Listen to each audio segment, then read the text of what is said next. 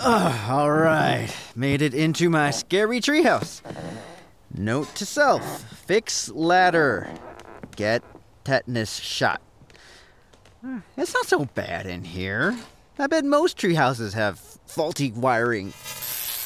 La la la la la. And creepy ghosts. That's a totally normal thing.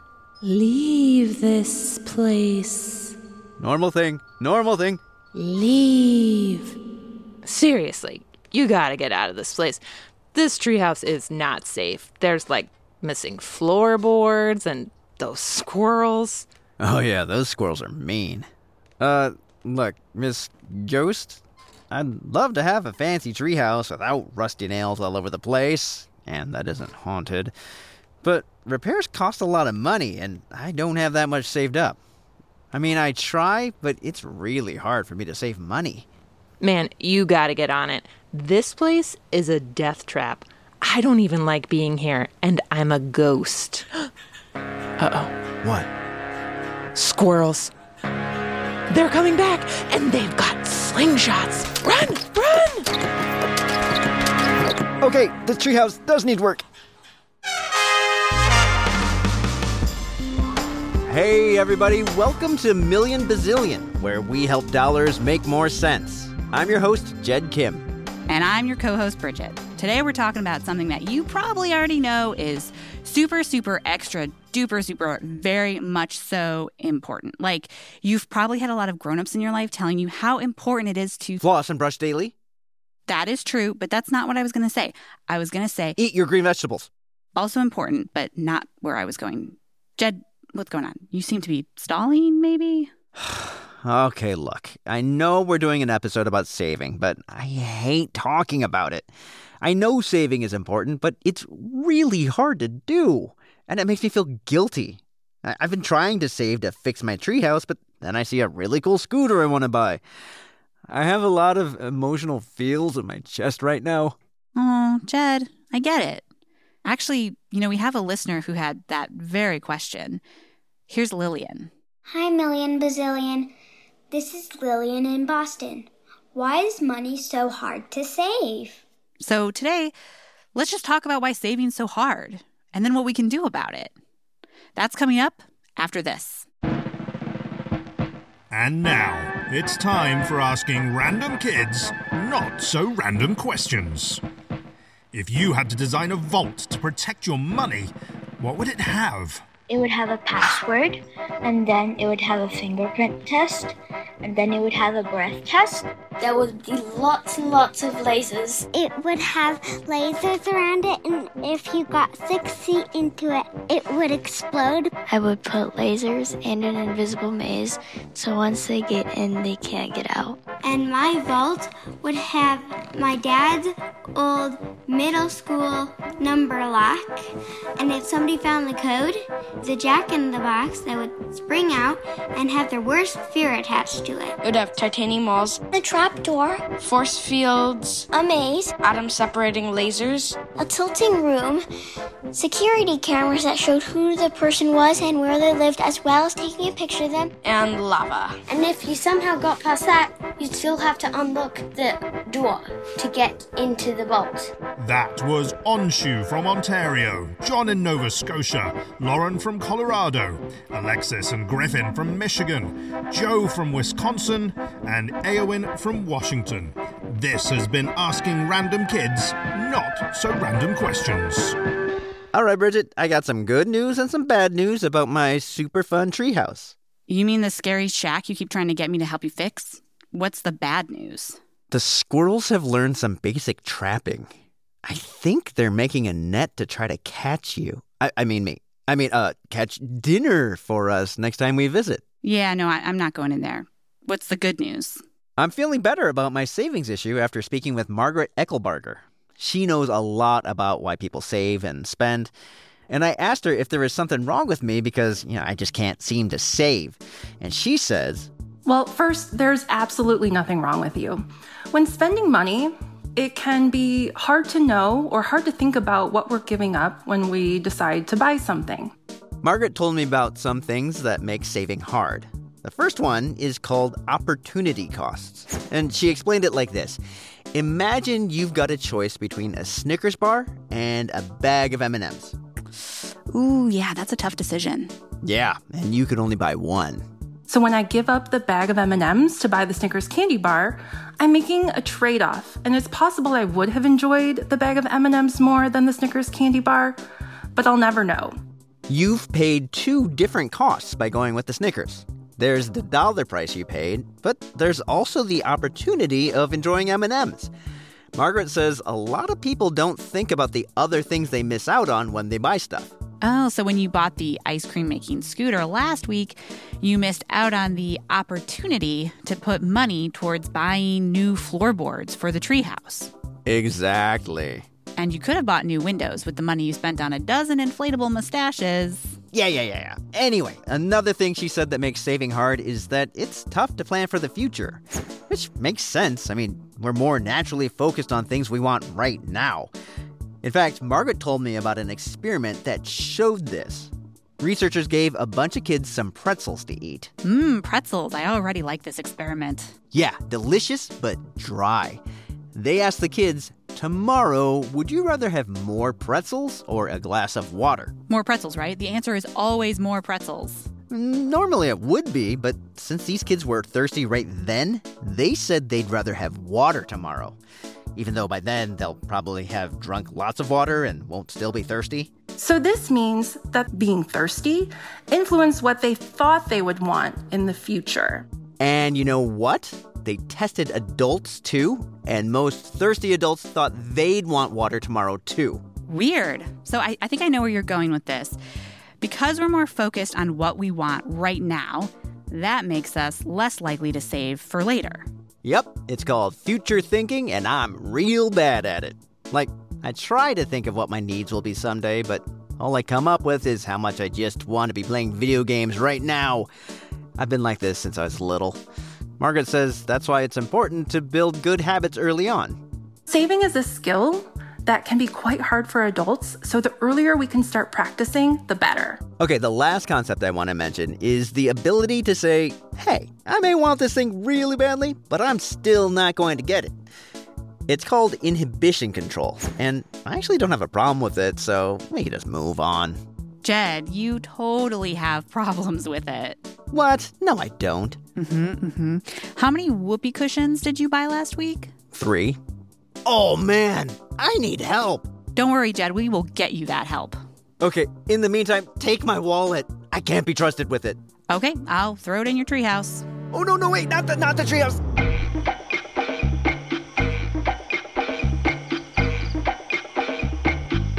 Hey, you guys. So we thought we might ask a well-known grown-up to answer a question about saving. Today, we're going to hear from a singer and songwriter who's known for songs like Unwritten and Pocket Full of Sunshine, and more recently was inspired by her work on the movie Jungle Beat to send us this answer. Hello, everyone.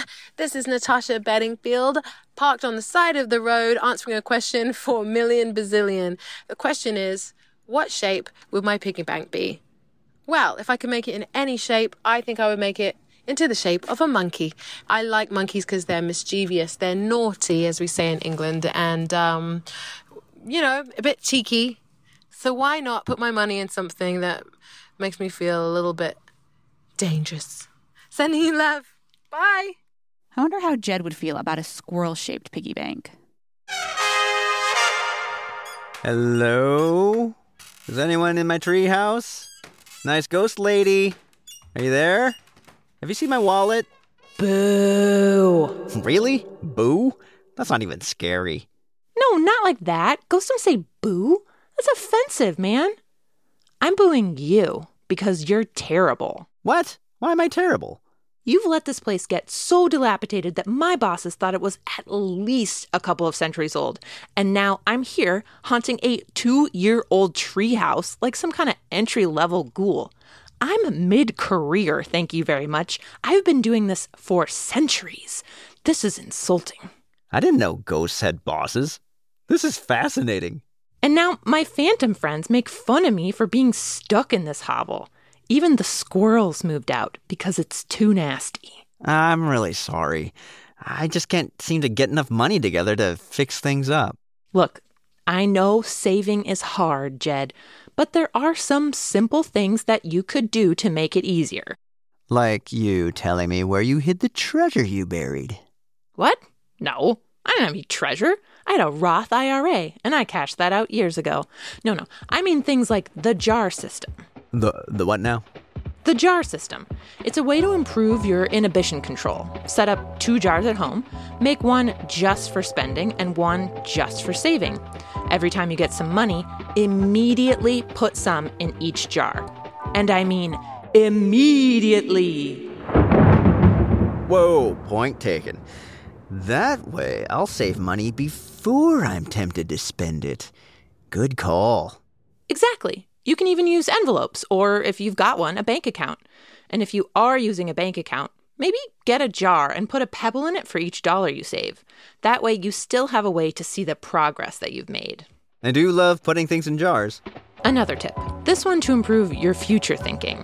Write a little story about what your life will be like when your treehouse repairs are finished. Think, what's it going to be like in your awesome treehouse? Will you have friends over all the time, having fun? The better you can picture your goal, the more likely you'll be to save towards it. It's like a map to my goal. A treasure map. You sure you don't have one of those? I mean, it's much more on brand for a ghost to talk about lost treasure than to give financial advice. Financial advice is its own treasure, Jed. Wow, that voice is really effective. We learn it in ghost school. It's pretty standard. Here's one more tip.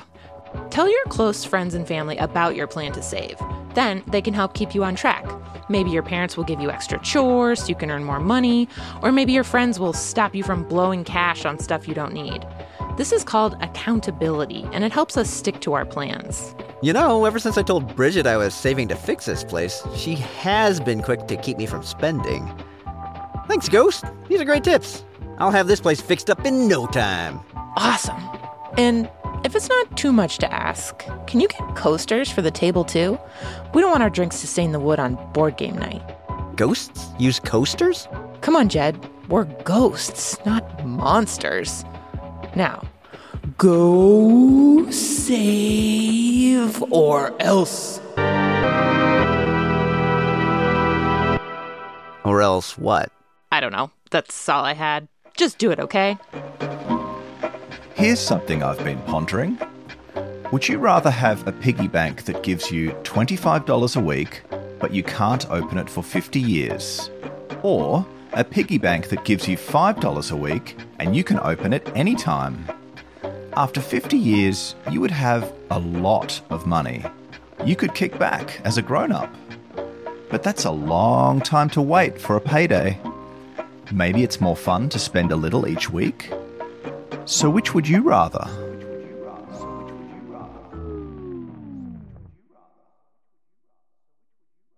And we're back. So Jed, by now you've probably noticed some people think saving just takes self-discipline. Yeah, like it's always possible to save if you just try hard enough. Right, that's a myth. It's something many people think is true, but really isn't. And now we're going to do a little more myth busting.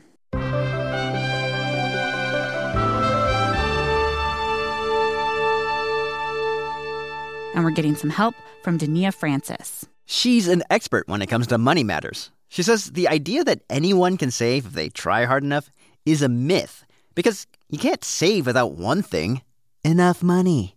If you have less income, you are less likely to be able to save from that income because you're going to be spending more of your income on, basic necessities, food, shelter, and things like that. For some people, after they pay for all those things they have to pay for, there's just nothing left to save. That makes a lot of sense, especially now when some people are making less money than they thought they'd be, or maybe they lost their jobs. Another thing you might hear people say is, if you're not saving enough money, just get a job that pays you more. But Dania was telling me about this. Turns out not everyone has the same chance to get those kinds of jobs. And not everyone gets paid the same amount for doing the same work, even if they have the same skills or college degrees. It's called the wage gap. And that gap or difference can depend on things like your race, or if you're a man or a woman. And that racism or sexism still exists. And it's not fair. There are people trying to help solve that, but there's still a way to go. And here's something else to keep in mind. Not everyone's family starts off with the same amount of money. Some have more than others, and some families have been wealthy for a really long time. And that's also sometimes a result of racism. But however they got their money, those families can afford to help their kids in pretty big ways, like when parents and grandparents use their wealth to help their children and grandchildren do things like pay for college without having to take out loans. Well, totally. Of course, it's easier to save money if your parents give you money. Seems pretty obvious, right? But Tania says we don't always think about these other reasons that make it hard to save, which is maybe why we fall for these myths in the first place. Sometimes, because we don't interact with each other, we may buy into some of the beliefs that, if a group of people doesn't have as much wealth as another group of people, it must be because they're not saving as much or they're not working as hard as we work. We're not all that different when it comes to saving money. We know it's important. We try to do it.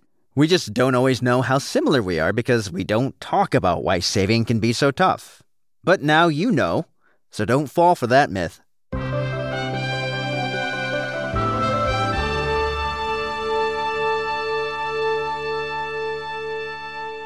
Bridget, I think we just answered Lillian's question about why it's so hard to save money. As important as saving is, there are a lot of reasons why it can be pretty difficult. Jed, you're right. And if any other listeners had questions they still wanted answered, they could send them to us at our website, marketplace.org/million, even those really tricky ones.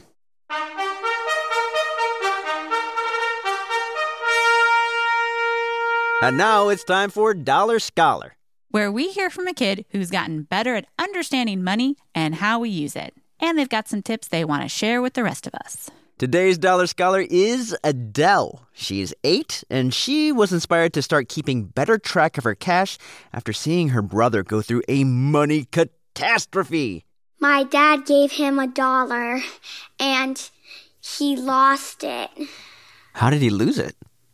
He put it in his pocket, and the next time he went into his pocket, he couldn't find it. And then I told him, Joseph, next time, get a wallet to put it in. So you saw this happen to your brother, and you decided, not me, that's not going to happen to me. So what did you do? I got a wallet, and I put all my money in it, and I put it in my music box to make sure I never lost it. And I keep my music box under my loft bed, so I always know where it is. I never bring it anywhere unless my mom tells me. Wow, that sounds super secure. Like you have 3 different steps that you take to protect your money. Mm-hmm.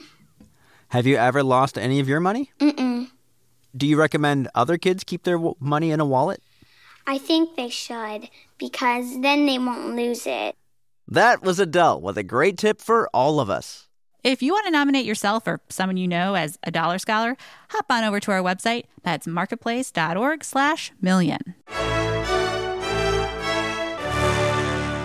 Hey guys, there's one last thing I want to talk about today. We've learned that saving is really important, even though it's really hard. And we hope you've picked up some skills that'll let you improve your ability to save. But we know there are a lot of you listening for whom saving just isn't an option. Maybe you don't get an allowance, or you can't have a job yet, or any money that you do get, you need to contribute to your family to help get by. And we want to make sure you understand you're not doing anything wrong by not saving. Things are really tough for a lot of us right now. Hopefully, there'll be a time soon when you will get a chance to start saving. In the meantime, try talking to a grown-up you trust. Let them know what goals you'd like to save towards. They can be little goals, too. Maybe together, you can figure out ways to put some money aside every now and then. And if anyone wants to make a little money, I'm looking to hire someone who can help me get rid of a really pesky ghost. This has been Million Bazillion, where we help dollars make more sense. Our next episode is going to be all about starting your own business. If you're not done learning about saving, check out our tip sheets. Go to marketplace.org/million and click on the page for this episode. We've got a lot of great stuff for you, and while you're there, you can send us your money questions too. Special thanks to Margaret Eckelbarger, whose real title is postdoctoral researcher at the Center for Decision Research at the University of Chicago Booth School of Business, and Dania Francis, whose real title is assistant professor of economics at University of Massachusetts in Boston. We also had help from Tracy Mumford, Jack Stewart, and Charlton Thorpe.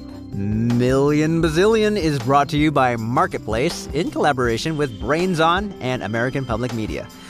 Ben Tolliday is our sound designer, and he composed some additional music for us. Million Bazillion's theme music was composed by Wonderly. Bridget Bodner is our co-host and senior producer. Alyssa Dudley and Sandon Totten were our editors this week. Tony Wagner is our digital producer. Erica Phillips writes our tip sheets. Sitara Nieves is the executive director of On Demand. And I'm your host, Jed Kim. And special thanks to the people who provided the startup funding to make the show possible in the first place. The Ranzetta Family Charitable Fund and Next Gen Personal Finance, supporting Marketplace's work to make younger audiences smarter about the economy. To all the grown-ups listening right now, we hope that you and the kids in your life are having some good conversations about money thanks to Million Bazillion.